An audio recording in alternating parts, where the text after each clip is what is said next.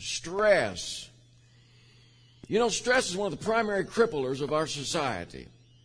Health and productivity, religious commitments, relationships, happiness are all eroded and destroyed when stress gets out of hand. And we've seen a lot of that this past year, and it's already started again in full force as we begin 2021. One writer I read after referred to something he called stress fractures in our lives. And if you consult a medical book about stress fractures, what you learn very quickly is that it has something to do with microscopic cracks in the bone. Happens to athletes a lot, in the feet and the legs as they pound their bones and their legs and their feet in the sport repeatedly over and over again, often without much recovery time. Over time, eventually, little fissures occur in the surface of the bone, and eventually they become cracks that create pain, and those are called stress fractures. If you consult an engineering manual or go look at one of these bridges in Del City, you're going to discover very quickly that stress fractures have something to do with fissures in bridges and pillars and foundations. And you don't want those that are supposed to support something as heavy as a Mack truck. If you consult your life, on the other hand, you're going to have to admit and learn very quickly that the constant stress and pressure you feel in your life is causing a fracture of a very different nature. I mean, you're hurting on the inside, and you can't really explain why. You have wounds, but you couldn't say where they are for sure. You're desperate for help and healing, but you have no idea where to find it. You see, when we see breaks in bones, we know they're painful, and cracks in bridges are pretty scary, but even they are no match for the ache of your heart, of a fractured spirit, of a broken heart, of a shattered life. And perhaps you felt that kind of pain recently. Perhaps you've seen that in your own life, and that pain lies deeply, and it's a pain that haunts you through the day and keeps you awake at night. What do you do with that? Some people try to deaden it with chemicals and booze, or they try to silence it with an insistent voice, the insistent noise of loud music or constant other noise or activity in their lives. Or maybe they try to soothe it in some forbidden relationship. But those kinds of remedies for our spiritual pain have absolutely no lasting value, because the pain is still there. And without proper therapy, it can get worse until you yourself are crippled. I want to encourage you today to listen to that pain. Listen to the pain of your heart and seek God's cure for crippling stress, because you don't have to go on hurting in your life. You don't have to turn to noise or drugs or alcohol or an extramarital affair in order to cope with the daily pressures of life. God has a plan. He's given us cures. And for the next several weeks, we're going to look at what God's cure for crippling stress is. We're going to search His Scriptures. The answers are here. You don't need a lot of pop psychology to figure out what to do with stress in your life. God gives us the answers in His Word. There's an old Greek motto that says, you will break the bow if you keep it always bent. And a lot of us have our bowstrings so tight in life, and we're so high-strung in life, we need to learn to loosen them before we break the bow. So how do I do that, Jeff? Where do I go in the Word to learn how to slow down and relax? Even when we try to do that, other people put demands on us, don't they? I mean, since the advent of mobile telephones, you cannot ignore the phone anymore. You have to turn that sucker off, or you will be constantly bombarded with news feeds or text messages or social media always at you. How do I get away from the stress? Suicide is at an alarming high rate in our land because people feel trapped with no way out of their pain, and so the bow breaks. Solomon, bless his heart, was wise enough to ask for wisdom when God said, I'll give you anything you want. And inspired by the wisdom of God, He gives us some wise therapy for eliminating anxiety that often accompanies our stress. We're talking about anti-anxiety therapy today from Proverbs chapter 3. And in verses 5 and 6, he says, here's the prescription. Trust in the Lord with all your heart. Do not lean on your own understanding. In all your ways acknowledge him, and he will make straight your paths. In this text, I see 4 keys to successful anti-anxiety therapy that I want to share with you today. That's your next slide. And the first key is your next slide is this. It is accept. He wants us to accept. We have to learn to accept God at his word. I know that sounds simple, but yet we don't do it. We find it hard to do. Solomon says it this way, trust in the Lord with all your heart. We have to accept God as his word if we're ever going to get rid of anxiety and crippling stress in life. You know, God told the Israelites as they were getting ready to take Canaan land, he said, be strong and courageous. Do not be afraid or terrified, for the Lord your God goes with you. He will never leave you or forsake you. The Lord himself goes before you and will be with you. Deuteronomy 31, 6 and 8. He told them those words, those marching orders as they were preparing to enter Canaan land. If they had allowed the anxiety of the moment to cause them crippling stress, they would have never been able to possess all that God wanted them to possess. Did you know God makes the same promise for you and me? Did you know that? It's repeated over and over again, particularly in Hebrews 13. I will never leave you or forsake you. Jesus said it in Matthew 28, just before he left the earth. I'm with you always to the end of the age. Folks, if we're going to live victorious lives in Christ, if we're going to be disciples who are living wholeheartedly and accepting God at his word, we're going to have to trust him with all our heart. If we don't, we'll be crippled with anxiety and stress and become spiritual invalids. The word trust in this text is an interesting word. I didn't study Hebrew in college, nor am I going to attempt to say that I could even pronounce it, because they don't even have vowels. They just have consonants, and you got to guess at whatever it is that that's supposed to sound like. But I did a little research, and the Hebrew word that is translated as trust here carries with it the idea of throwing oneself down and lying extended on the ground before someone more powerful than you.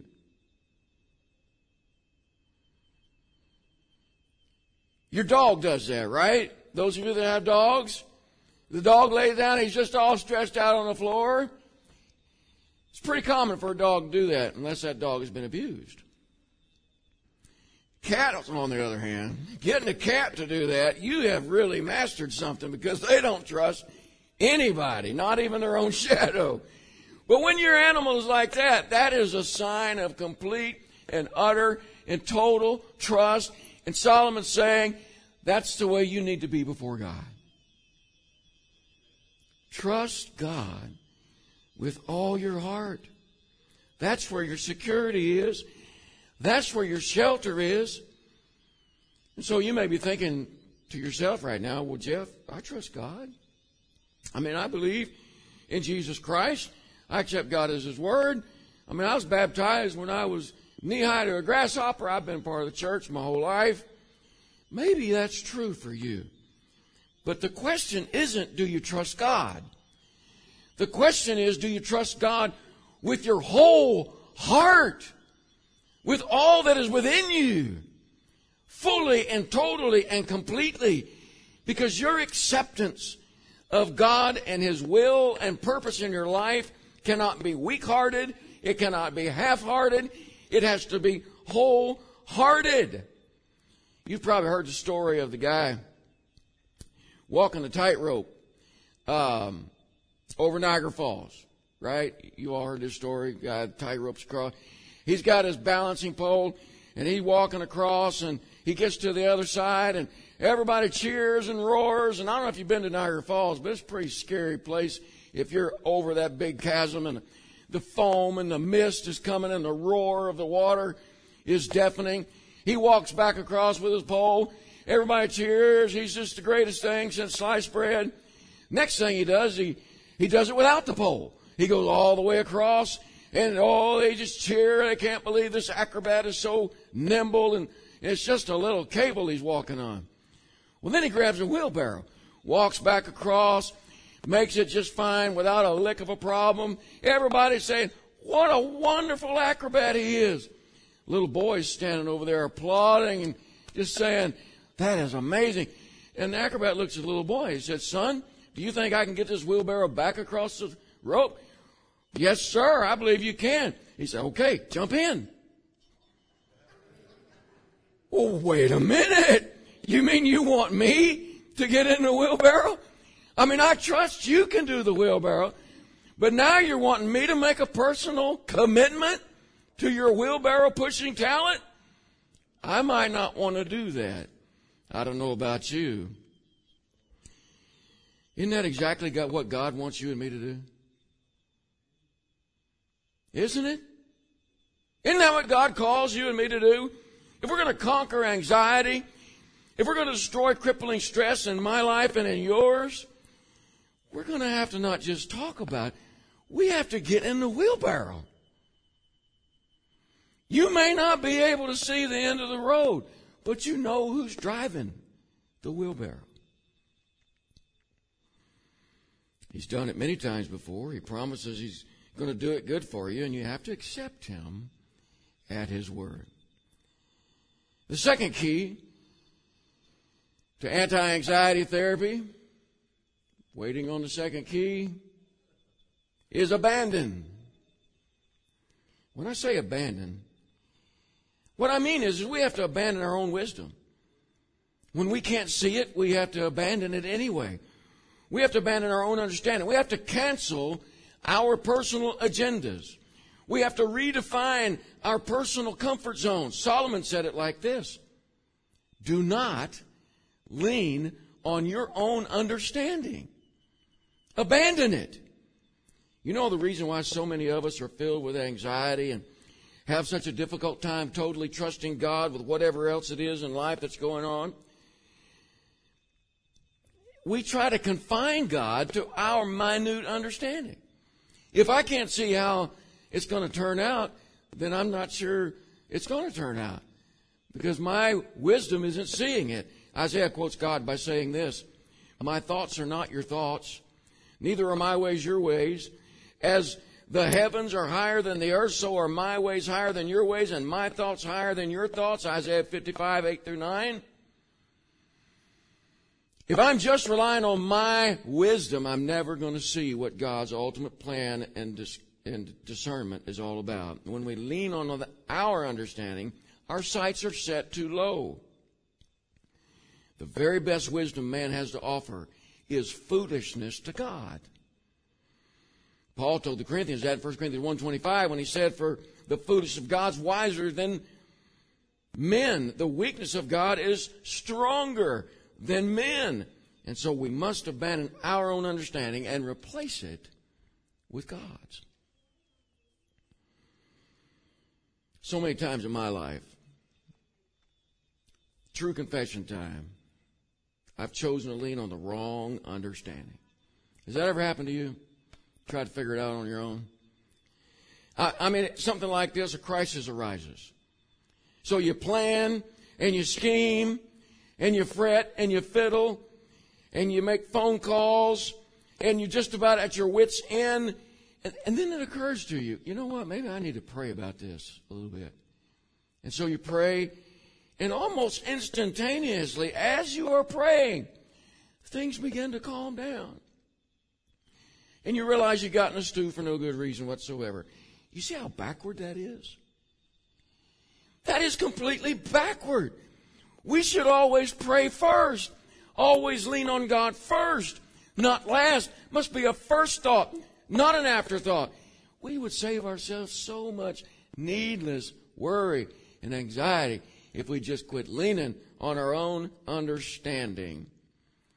We need to lean on God's, which brings up another issue.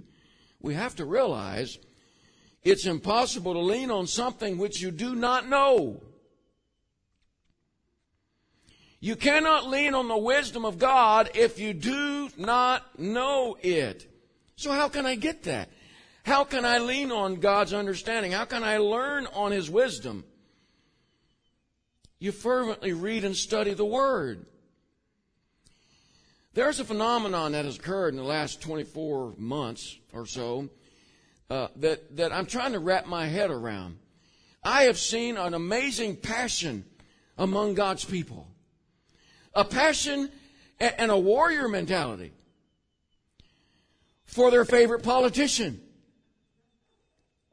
for their favorite policy, for their favorite opinion, for their favorite moral justice cause, for everything except seeking and saving the lost and studying the Word of God. Church, if we spent just 10% of the time studying the Word of God that we spend on social media, we would all be PhD, THD professors of the will and wisdom of God. Why is it we get so passionate about something that's of this world and we're dispassionate about something that's otherworldly? I don't understand that. I see it in my own life. I see it in the lives of my brothers and sisters. I've seen it on your Facebook. If you would get a tenth as fired up about somebody going to hell as you are someone dying of COVID, we would no doubt save the world for Jesus Christ. We need passionate warriors who are educating themselves with the will of God so that we can go out fully equipped and fully prepared to fight spiritual warfare against something that's far more deadly than COVID-19 and far more consequential than a presidential election. And that is the eternal destiny of people that we claim to love. We need passion for that. And when we do that, and we see how God has providentially reserved this Word for generations upon generation, we'll know now what we can lean upon, and how we get the power of Him into our lives. Prayer alone is not enough. I can pray all day to know God's will. I can sleep on my Bible. But if I don't open it up and study it and read it on my own, if all you get spiritually nutrition speaking is what you get here today, you are dying of spiritual starvation. You must get into the Word and abandon your own understanding. You know, none of that was in my notes, but the Lord just said, you need to say this, so do it. So I did. And now we're going to... Hope that didn't cause you too much anxiety. All right, we're anti-anxiety therapy today. Let me just take it down a notch and get us back calm. There's a third key that we can see from this text, and that is acknowledge. Before God can cure you of crippling stress, you must acknowledge His reality in every facet of your life. Solomon says, in all your ways, acknowledge Him. He's talking about a lifestyle of God acknowledgement. God holds no cure for part-timers. Do you hear what I'm saying? If you're just a part-time disciple, then don't expect God to take away your stress. Just being part-time in and of itself is enough to be stressful. Trying to figure out which day I'm going to be a disciple, which day I'm not going to be a disciple. I mean, how do you keep it all together? It's kind of like not always telling the truth, right? You tell one lie, you have to tell another lie, you have to tell another lie. Pretty soon you lose track of which lie you told to whom, and it just gets messy. Some folks are what I call part-time Christians, part-time disciples. And there's time in my life that I've been that myself.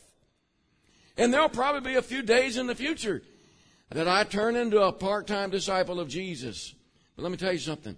You cannot expect full company benefits when you only work part-time. It just doesn't work. In the American workplace, a lot of times an employer will only hire part-time people so that they don't have to pay a lot of money for full-time benefits such as health care and retirement plans and paid time off and all of these other benefits that full-time workers get.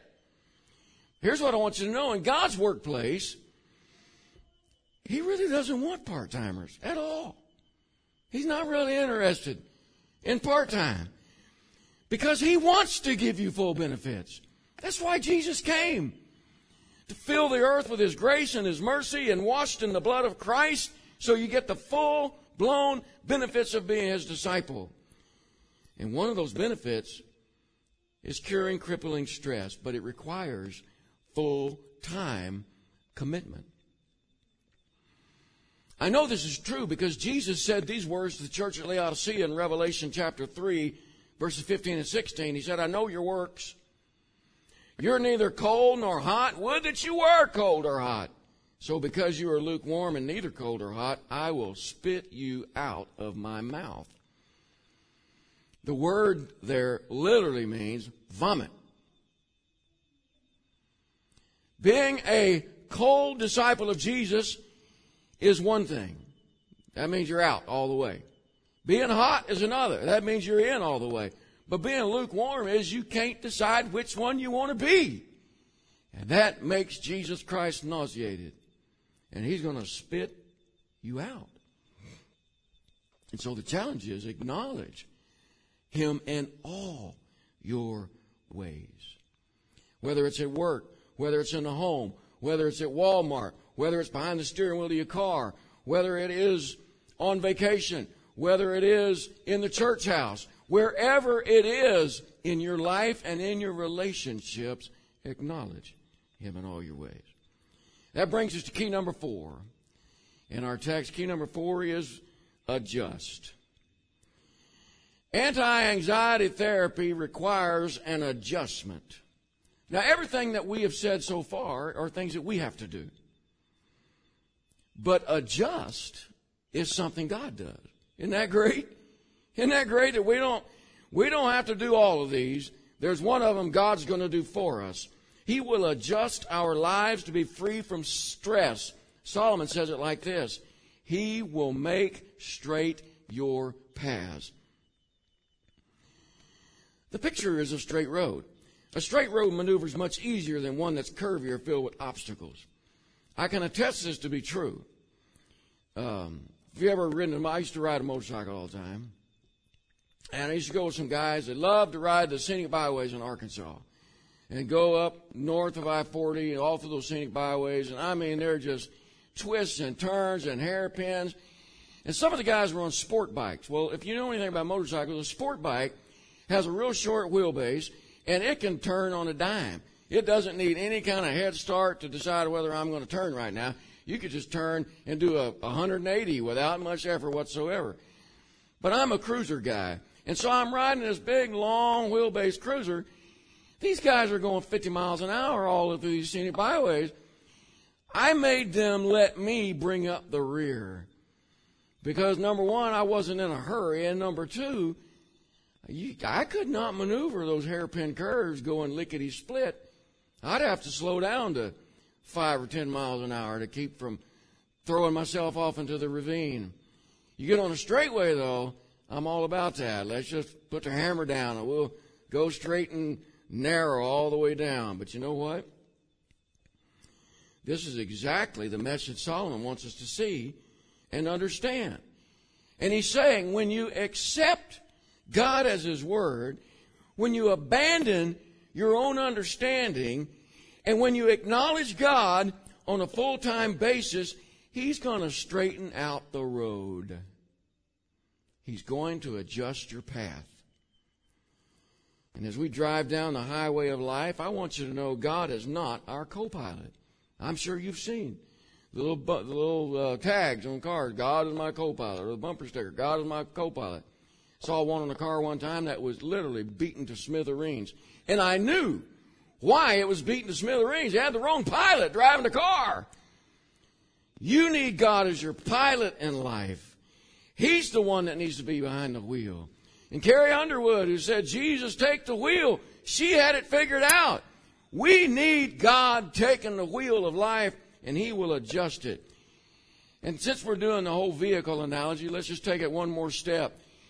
Our vehicle that we're driving or riding in through life that's given to us by God because we have accepted, abandoned, acknowledged, and He's adjusting, our vehicle is not a land craft. It is a hovercraft. And while everybody else around us is running into obstacles and having to find ways to go around them, our God is lifting us above them to get us beyond them. And that's what He promises to do. And I've seen it again and again and again in my life, and I know you have yours as well. Whatever your stress circumstances are in life, God makes the necessary adjustments to relieve the stress if you accept, abandon, and acknowledge as He is required. Well, what does that look like? Well, sometimes He adjusts the circumstance. I mean, whatever that obstacle was, He may just take it completely out of the way. And that's great. I like it when that happens because, I can actually see it happening. And it requires minimal effort on my part. Or, and this is usually the MO that's happened in my life, God will adjust your attitude, the way you view that stress-causing circumstance. That's not as fun, because that means I have to look in the mirror and I have to make changes. Jerry, I have to decide it's not everybody else. You know what? Maybe it's me. Maybe I'm the problem. You ever been around somebody? Maybe this has been you. I'll just be honest. There were times in my life where I was always getting in trouble in school. I didn't understand why the teachers hated me so much. Why they were so mean to me. Why they would pick me out of every other student in the class to reprimand. Seemed completely unfair. And one day I just had a come to Jesus moment. And I realized if you will quit doing this, they'll quit doing that. Problem solved. And God made my path straighter. The adjustment came, but the adjustment was me. God will do that for you too. But neither of these adjustments will happen until you decide to accept, abandon, and acknowledge. Make sense? Amazing how much light on life God's Word will shed if we let it. His anxiety therapy, His anti-anxiety therapy, accept Him at His Word. Abandon your own understanding. Acknowledge Him in every aspect of your life and adjust. But let Him do it, whether it's the circumstance or your attitude. Let's go to the last slide. What is it that God needs to make straight in your life? There's got to be something. There has to be something in your life right now that needs to be straightened up. That's causing you undue anxiety. It's causing you stress, causing you difficulty. What is that? Fill in the blanks. What is it for you? Trust in the Lord with all your heart. Do not lean on your own understanding. In your marriage, acknowledge Him and He will make straight your relationships. Or maybe trust in the Lord with all your heart and do not lean on your own understanding. In your work life, acknowledge Him and He will make straight your career. Or trust the Lord with all your heart. Do not lean on your own understanding. In your school life, acknowledge Him and He will make straight your education. Trust the Lord with all your heart. Do not lean on Him. Do not lean on your own understanding. In what is it for you? What's causing the stress? What do you need God to make straight? That's the challenge for today. Is there something that you filled in the blank that we need to pray for you today? We want to do that.